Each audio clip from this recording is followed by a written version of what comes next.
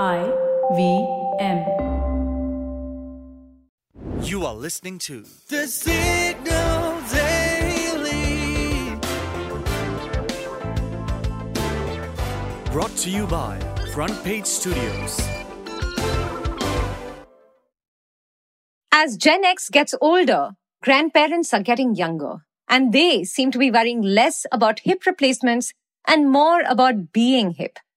According to a 2019 survey by the American Association of Retired Persons, Gen X women were in their 40s when their first grandchild was born, while 96% of Americans become grandparents by the age of 65.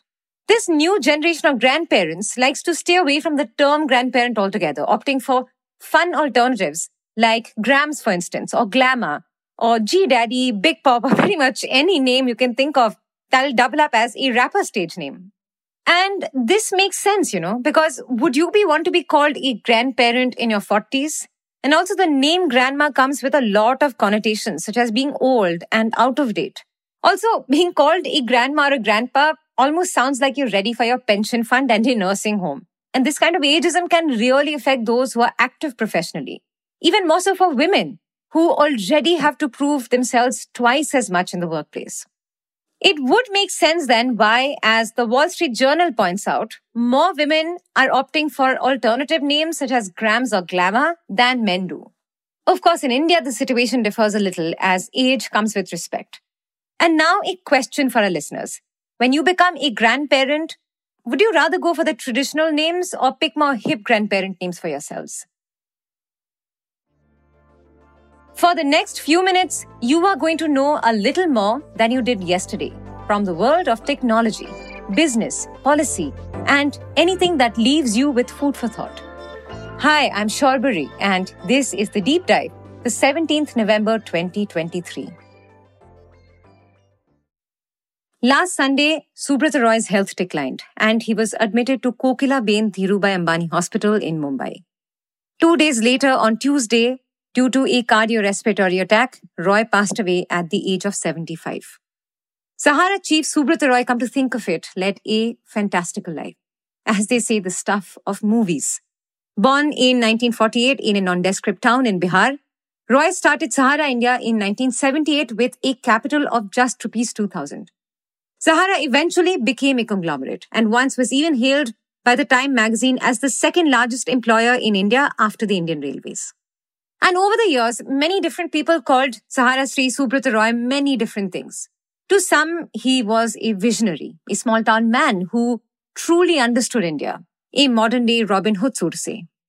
To others, he was a megalomaniac afflicted with God complex. But first, let's talk about how Subrata Roy built his empire. Well, it started with collecting deposits from millions of poor Indians who had little to no access to India's formal banking services. His was a para-banking venture which promised its investors of doubling the money over a period of time. And the venture took off, rapidly growing in the 80s and later in the late 90s. And Roy took the headquarters of his conglomerate to Lucknow. The days of glory had truly arrived. Sahara Parivar was expanding. In 1992, Sahara Group launched Hindi newspaper Rashtriya Sahara. In 2000, a TV channel called Sahara TV, which was later renamed as Sahara One. Then came an airline as well, called Air Sahara. And the company was also investing in real estate. And during the late 90s, it started working on the ambitious Ambi Valley project near Pune, followed by global acquisitions, including the iconic Grosvenor House Hotel in London and a substantial stake in New York City's Plaza Hotel. Sahara was also, if you remember, the Indian cricket team's main sponsor from 2000 to 2012. Now, as Sahara was expanding, Subrata Roy was also becoming influential.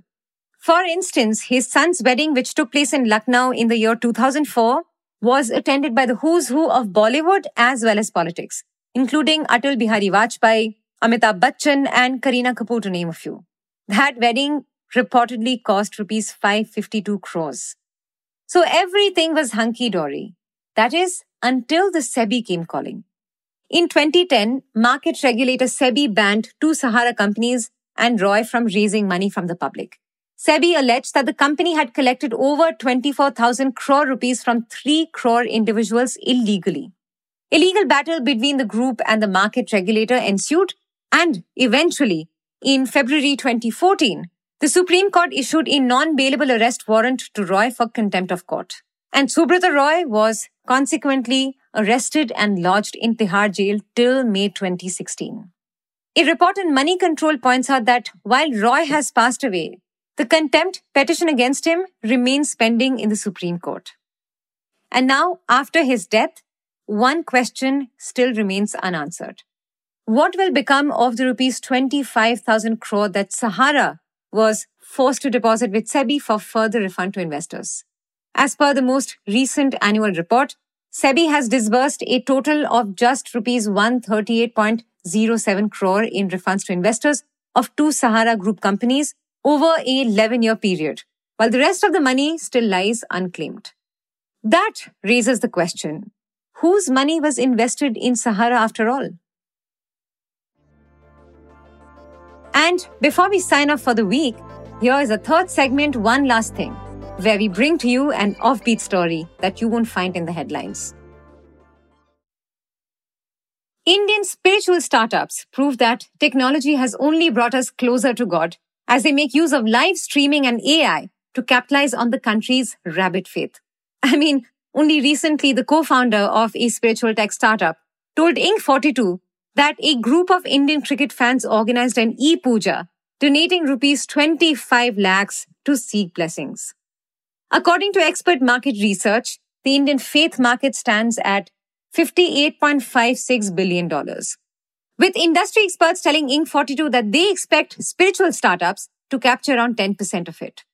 Startups in this space such as AstroTalk and Vama are providing everything from astrology consultations to e-darshans at much lower than traditional prices. And this has made it easy and convenient for consumers to stay connected with their culture and faith. It makes sense then as to why most of the consumers are NRIs and users aged between 25 to 35. If you like listening to The Signal Daily, please show us some support. Rate us and review us on Apple Podcasts and Spotify. We'd also love to hear what you have to say about this podcast. So feel free to shoot an email at hello@thesignal.co. The Signal Daily is produced in association with IVM. This episode was researched and written by Dhruv Sharma and Anup Semwal. Edited by Dinesh Narayanan. Produced by Manaswini. Mastered and mixed by Manas and Nirvan. You can catch this podcast every morning on Spotify, Apple, Amazon Prime Music, Google Podcasts, or wherever you listen to your podcasts. We are thesignal.co on Instagram, LinkedIn, and Twitter.